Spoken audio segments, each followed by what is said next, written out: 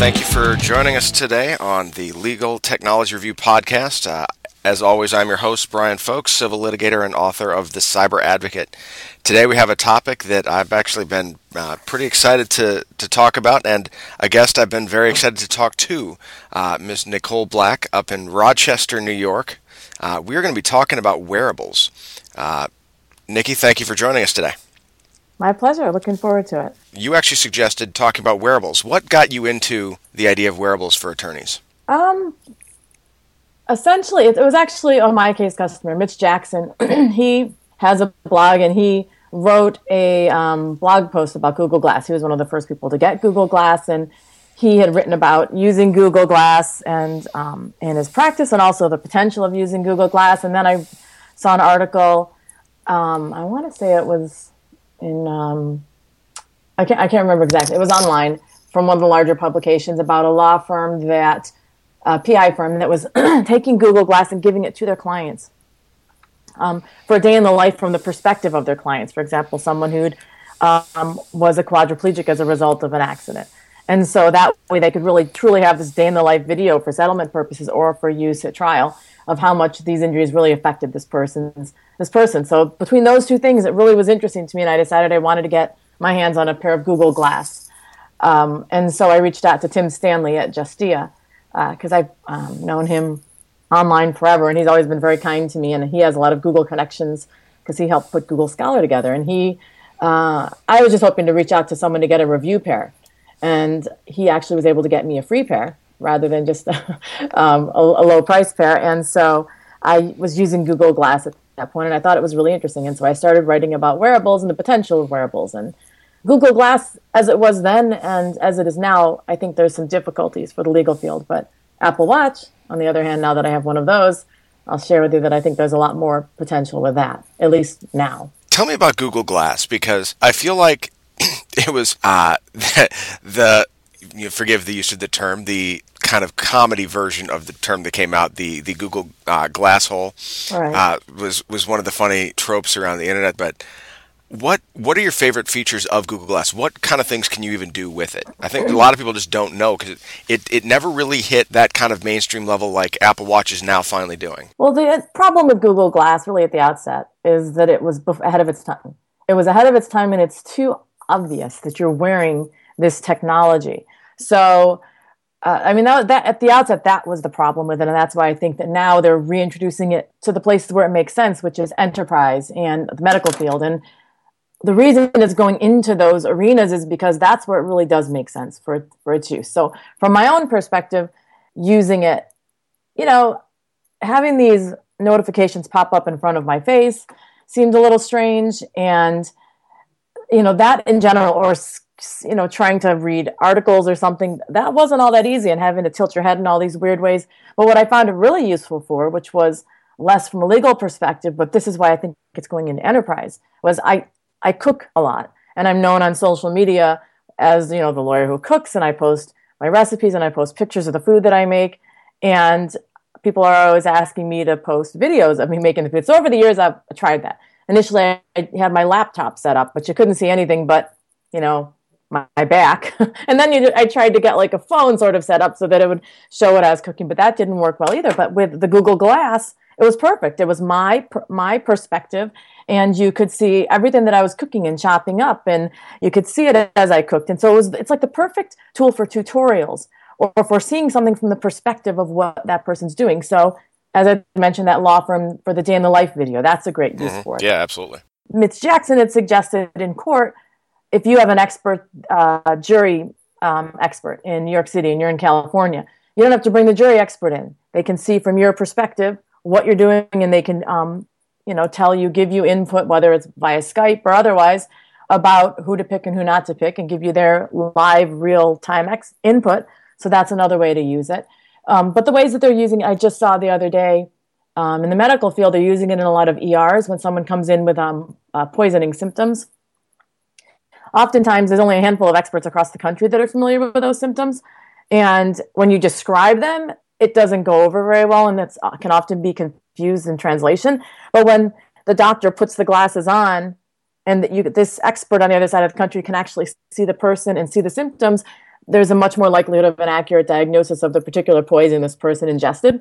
And so they're finding that it's greatly reducing the recovery rates from poison by using Google Glass in that way. So there's really a ton of applications, and also in industry, so that they can follow how people are efficiency in manufacturing and that type of thing, so they can see what the workers are actually doing and how they can make their movements more efficient and take better advantage of their time. So there really are a ton of different ways to use it, but it was too early, because you looked like an idiot wandering around with your Google Glass on, and it just was not ripe, right? It wasn't ready yet. It strikes me as an excellent for demonstrative purposes, if nothing else. What do you see as the best way for lawyers and law firms to use wearables now? I think the day in the life video is a really interesting perspective. Having been on the defense side of personal injury claims and medical malpractice claims, saw quite a few attempts at introducing day in the life videos in court that I think were much more easily objected to on the basis of,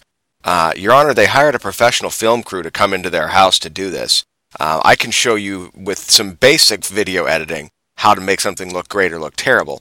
But a professional film crew is obviously not something that, is what people go through in a regular day in their life. So the day in the life video actually strikes me as a very unique and realistic way to use wearables in your practice. What current uses do you see for other types of wearables right now? Well, the same firm that did that, I reached out to them, and I'm going to interview them in a couple of weeks for Above the Law, because I felt like that issue was becoming interesting again since glass is being reintroduced into enterprise.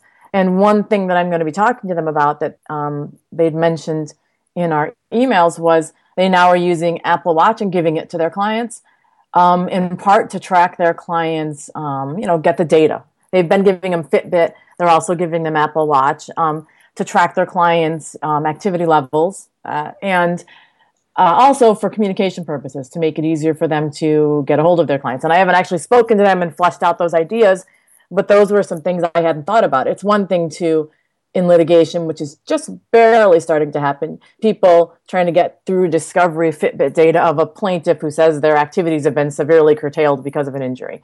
But it's another thing to actually proactively use that data if on behalf of your own client who's the plaintiff. That almost makes more sense to me and is smarter, because you have control over that data and you know how it compares to prior to the accident rather than being caught unaware. So I think that's really interesting. And then just in terms of a lawyer's practice, one of the things that I love about the Apple Watch is the ability, I have one, I've had it since the day they came out, the ability to, with the notifications, to stream the notifications so you only get the ones that really work for you that you need to know. So whether it's your assistant, whether it's your spouse, whether it's daycare, whether it's an associate at the office who found a case that's relevant to the trial you're in the middle of, it really untethers you from your phone, because you only get the important notifications, so you're not constantly grabbing your phone. So I think it's really great in terms of that. And also in terms of screening phone calls, you only take the important calls and ignore the other ones. And also plenty of other things not related to that. Like, I found it incredibly useful when I'm traveling. I travel a lot for work, and it's great to have for that. That's what I appreciate it the most, quite honestly. You're listening to Legal Technology Review on the Cyber Advocate. Don't forget to follow all the latest on tools and technology for legal service professionals at www.thecyberadvocate.com. What features do you find most helpful when traveling? I use it. First of all, I have my boarding pass loaded onto it, so I don't have to pull my phone out.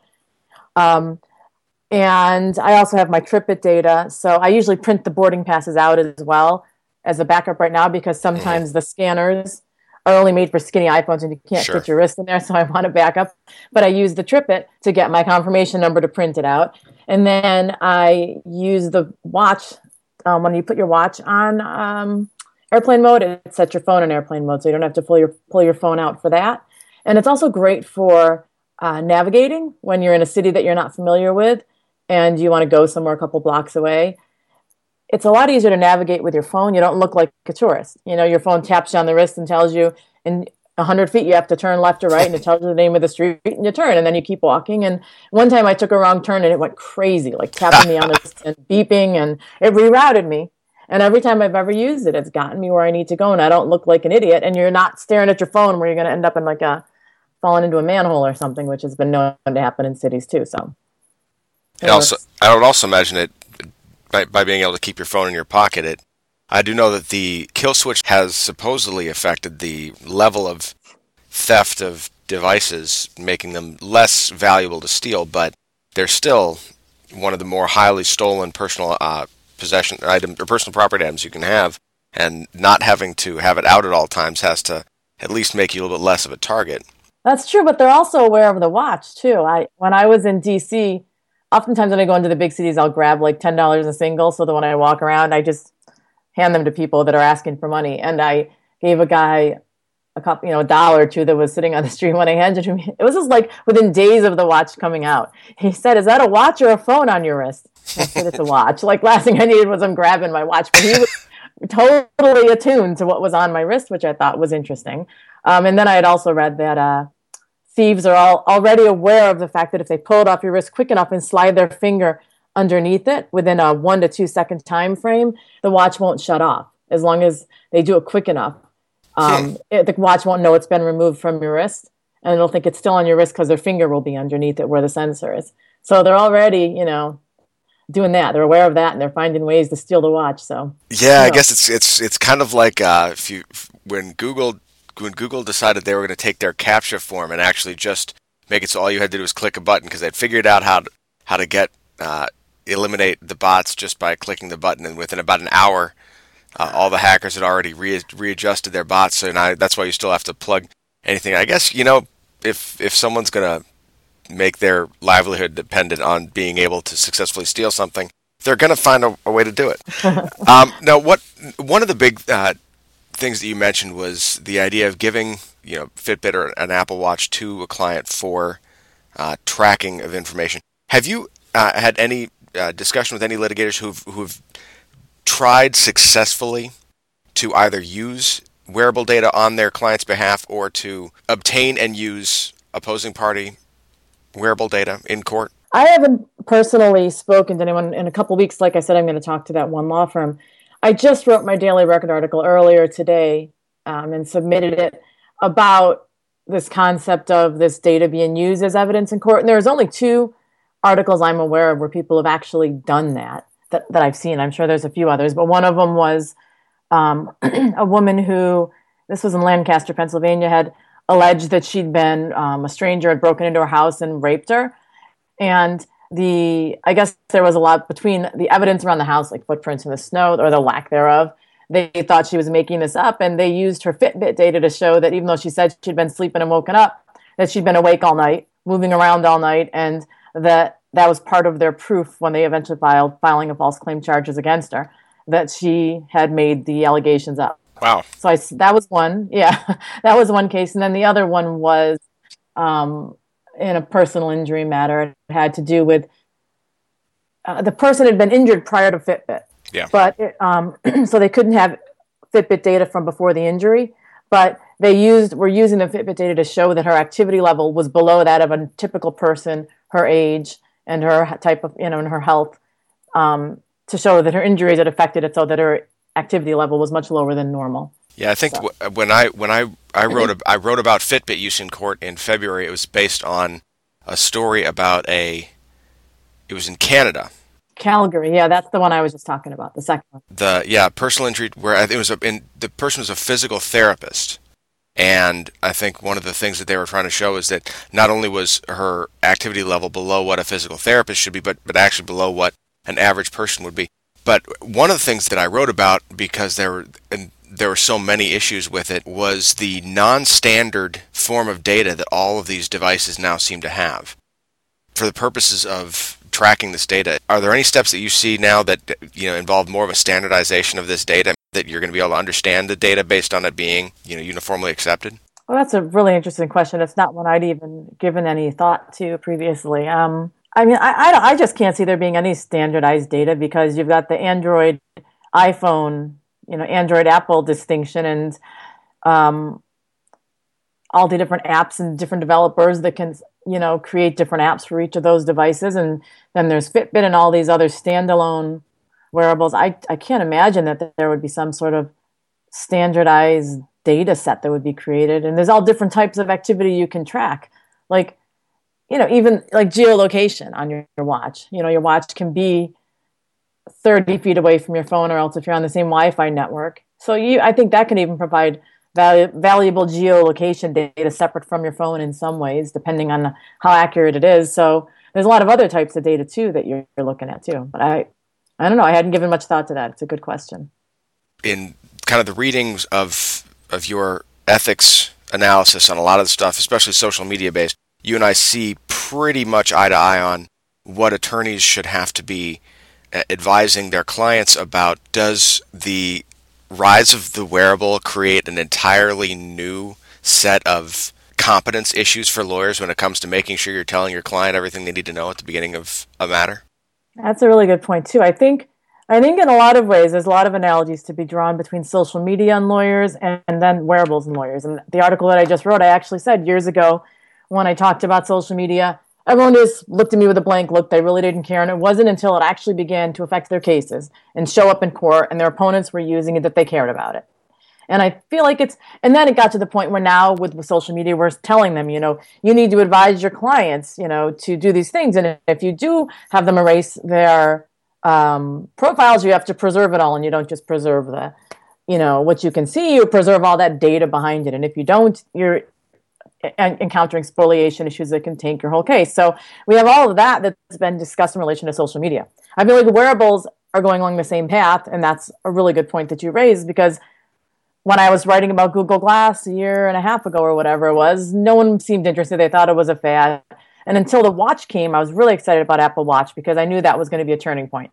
And, people are still questioning whether it is, but I guarantee that the watch is going to take hold. And you see them now. That is one of the biggest things that when I wrote about them the day they were announced, and I said the one of the biggest things, and I remember seeing a quote the next day from all of the Android Wear executives being like, of course we're not upset that they're coming out with this. The bottom line is, at this point, for wearables, a rising tide lifts all boats. You see people with the Apple Watch. Before it, you maybe knew of someone who had an Android Wear or had something, like that. But even Fitbit is benefiting, I think, from the adoption of the Apple Watch. People are seeing it. It's no longer, what the hell is that? It's, it's an Apple Watch. Right. It's not by making it no longer a big deal. I think it's made it into a tipping point. Yeah. It's made it into it's acceptable. Therefore, why not? Right. I think so. And along the lines of what the idea of talking to clients ahead of time, I think that it does up the ante, because you used to say, well, if you're obviously injured, so you don't want to be outside lifting furniture into trucks, or you don't want to be outside mowing your lawn or whatever, because old school, when I was practicing law in that civil litigation law firm, you send investigators out and get photos. And so now it ups the ante, because either you wear your Fitbit or you don't. But if you wear your Fitbit, your activity levels better be consistent with your injury. And then you have to be careful how you walk that. You really shouldn't be representing somebody if their activity levels are not don't match their injury. But it's important, I think, to let your clients know that, because that activity can be captured and used against them. Part of the thing that's interesting to me is that I feel like there are enough attorneys out there who would rather the information not exist than, and in a way it's kind of a lot like the social media thing. I know plenty of attorneys who don't ask for social media because they don't want to deal with what might be on it.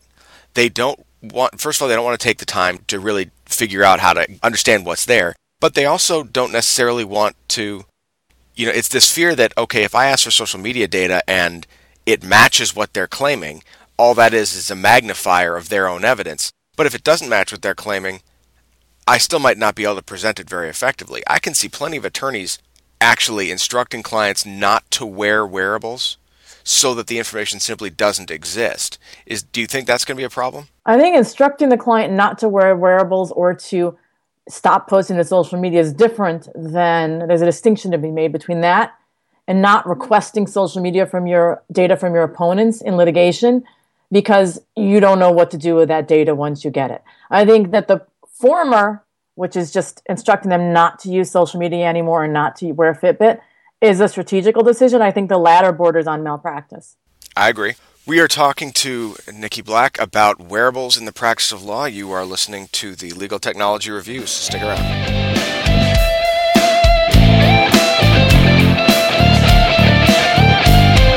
Don't forget, you can subscribe to the Legal Technology Review on any of your favorite podcast apps or over at iTunes. Just search for Legal Technology Review or The Cyber Advocate.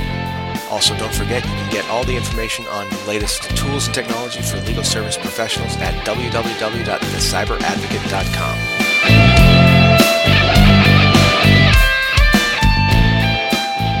All right, we're back talking with Nicole Black about wearables.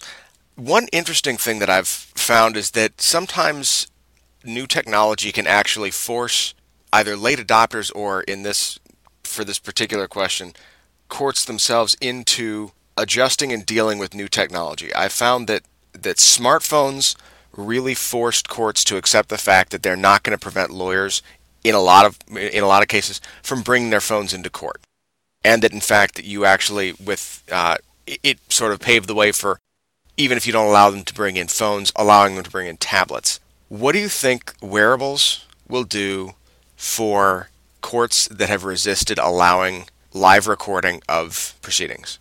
Well, I think it's interesting because it's going to get to a point where, and I don't think it's that far off in the future because things are accelerating so quickly, where you don't even need a watch to record the proceedings. Right now you really don't. You could have something on your lapel and they wouldn't know that it was a camera. So I think that they're just fighting this losing battle, and the judges in particular tend to have these knee-jerk reactions, most of them. I've interviewed a couple for my Above the Law column that are very forward-thinking, but and surprisingly, some of them were in their 60s, and but even so, they were really forward-thinking. But a lot of them just have these knee-jerk reactions, and judges have very myopic views of the world. It's almost like once they get on the bench, their whole perspective changes, and they become oftentimes very controlling and about just their entire environment in their courtroom. And they're just fighting a losing battle, and it's a rising tide, and there's not much they're going to be able to do about it.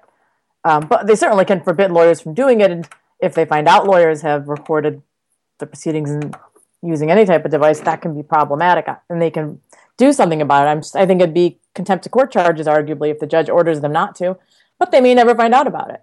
It's only if the lawyer uses it publicly that they would find out about it. If they want to use it internally to review what somebody said or to review a witness's testimony in preparation for a cross or something, they may never find out about it. I'm a little bit curious as to exactly how long it's going to be before we get to actually see Justice Scalia on Periscope via Google Glass or something like that. You think Scalia will do it? Well, I'm not sure he'll be the one. He'll be the one who pioneers the practice. To be perfectly honest, I'm surprised that Ginsburg hasn't started doing that from the bench already. But it really seems to me like this is an opportunity for a lot of courts, and especially for a lot of more progressive judges, and just as my practice of continuing to mention Justice Willett from Texas anytime he feels free to retweet any of my posts, I will continue to mention him in my podcast. But when you've got someone like that who is actually not just forward thinking, but someone who's willing to look at the positives of technology, find the best parts about new technology and exploit the best parts, so that you're getting a good example from a sitting justice about how this can be used to improve the public perception of the bench, as opposed to what seems to be, how many people for how long thought of Twitter as, I really don't need to know in 140 characters what you ate for breakfast. Right. But you get the right people using it the right way, and you finally have a voice for saying, no, lawyers, it actually can be a good thing to use Twitter. Look at how effectively certain lawyers do. When you get someone who can sort of pioneer it in the right way, I think it's amazing the changes that can happen and how quickly they can happen. I'm interested to see. At some point, it's going to happen. You're going to have reporters with Google Glass, in courtrooms recording the stuff. You're going to have someone transmitting it live, and I wonder to what extent courts are going to be able to stop the information from coming out that way once it starts. Right. Well, they're definitely already using Twitter. There was a very big trial in Syracuse, which is an hour east of us here in Rochester, where a physician was charged with murdering his wife. And my mentor, one of the reasons I went to law school in the first place, was the attorney for the defendant. And that entire case, the Newlander case, was all over social media and live tweets from court. And it was very interesting to see that unfold. That's happening a lot more often these days. That seems to me, I mean, it makes more sense to me. I was always actually a big fan of Aaron Sorkin's show, The Newsroom, but I remember watching in this last season when they did the coverage of, they did coverage of the Boston bombing was one of the topics, and it kind of used it as a way to mock the way that the Boston bombing was covered on Twitter. But I'll go back and watch The Daily Show about the coverage of the Boston bombing, and the bottom line is Twitter got it right when all the mainstream news channels had it dead wrong. There's something about, being able to get live information like that is something that people who are objecting to it, people who don't like it, people who think it's amateur, they need to, kind of get over themselves because it's here. Well, I always use, in sort of my big picture talks that I give, a comparison of September 11th to the Boston Marathon bombing from the perspective of the nation. How did we get the information? Where did it come from? How quickly did we learn it? And it's a great, those 2 points are great comparisons because September 11th was when people just had their Motorola flip phones. You didn't have the video capabilities yet. And so the video that came out of that was, especially the initial, strikes to the buildings and stuff, was professional photographers or videographers who happened to be there for some other reason. Or one or two people that actually had those bulky, cameras in their apartments, and they were at a high level somewhere. They were at the top of their building, and they were able to get a few shots of it.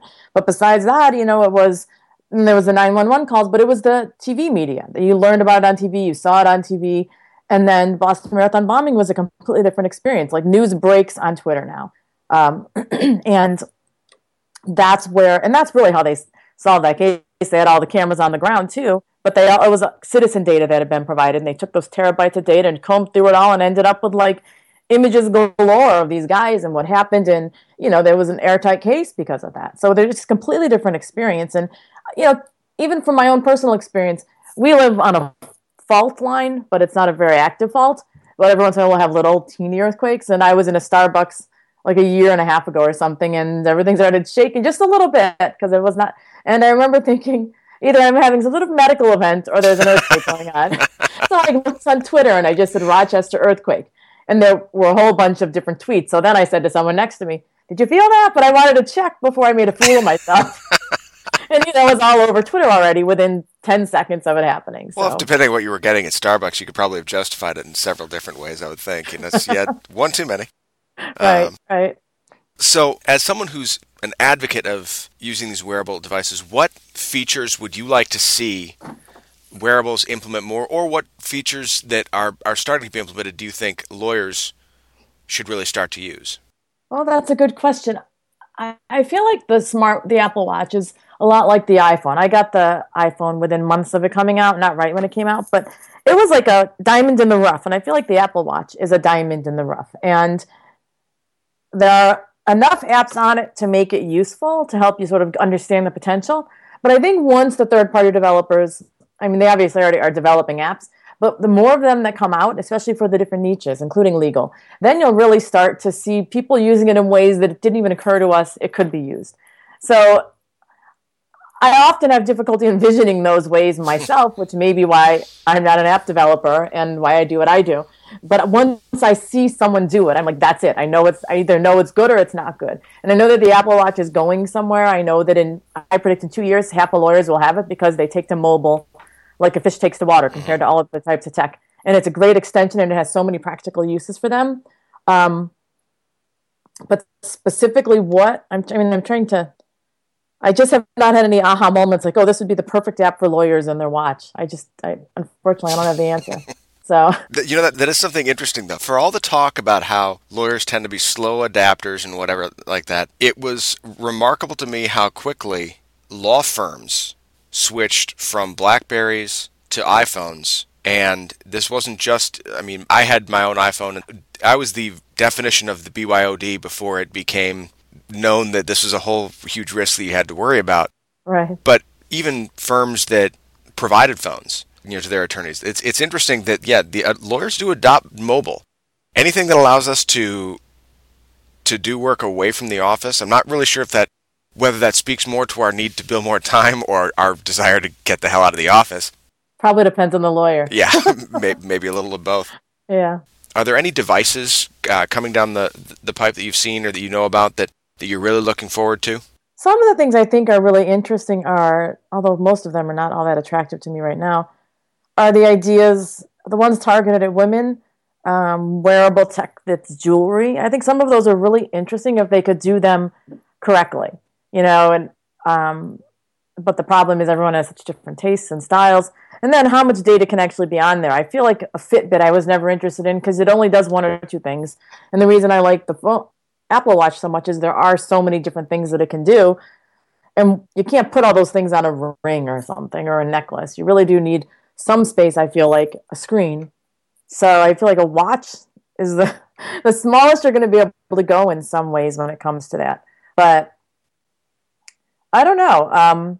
Some things that I've seen that were really interesting are like the devices or the apps that are designed for health, like the little ankle bracelet they put on babies for SIDS, so that you can monitor your child, and especially kids that are at risk for SIDS because it had a sibling that died of it or something. Those are really interesting. And other types of healthcare devices that are created specifically to monitor a certain condition. Those types of wearables seem to me are really going to have a lot of utility, but not, clearly they're very streamlined for a specific purpose. It's a very interesting field. One of the things that I laughed when I saw the Apple Watch, people said that it won't catch on, that it only does these few things. And I said, have you ever had anything make your life just slightly more convenient and been willing to go back? Right. Once you experience that, just a little improvement, it just has to be a little. Going back is this arduously painful task that, oh man, I don't want to do this anymore. It's like it's so much easier just to even, when I used to play Madden football, when I read about what the new game was going to do, or when I played the new game and saw the new features and hated going back, it's tenfold with conveniences in regular life. When you get something that taps you, that tells you when you're going the wrong way on a street. Right. Are you, really, okay, am I going to go back to the Google Maps app on my phone where I'm not really going to know if I'm going the wrong way until I've gone half a block because I can't tell because the GPS hasn't figured it out yet?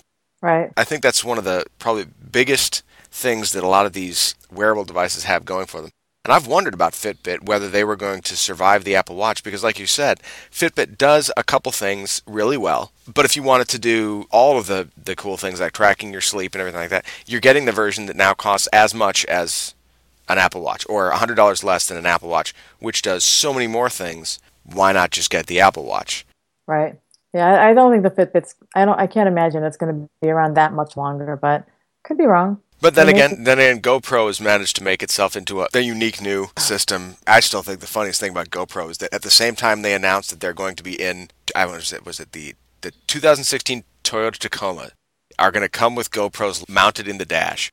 And the same week they announced the deal with Meerkat to broadcast live from your GoPro camera. And I just said that if you know you're pulling up at a stoplight next to a 2016 Toyota Tacoma, watch out. As of now, all what they brought us all those great dash cam shots from Russia. Well, that's what I was going to say. Those are great. It's unbelievable. Like, that's life happening. You're totally going to see that here, too. I was going to say, now coming to American highways, the Russian highway experience. Right. It's amazing the things people do. Yeah. and want to do, and want to share, and want to share with the world.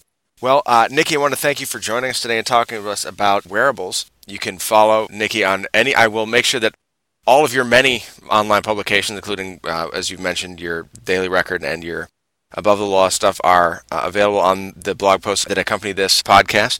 You've been listening to the Legal Technology Review, powered by the Cyber Advocate, and we'll see you next week.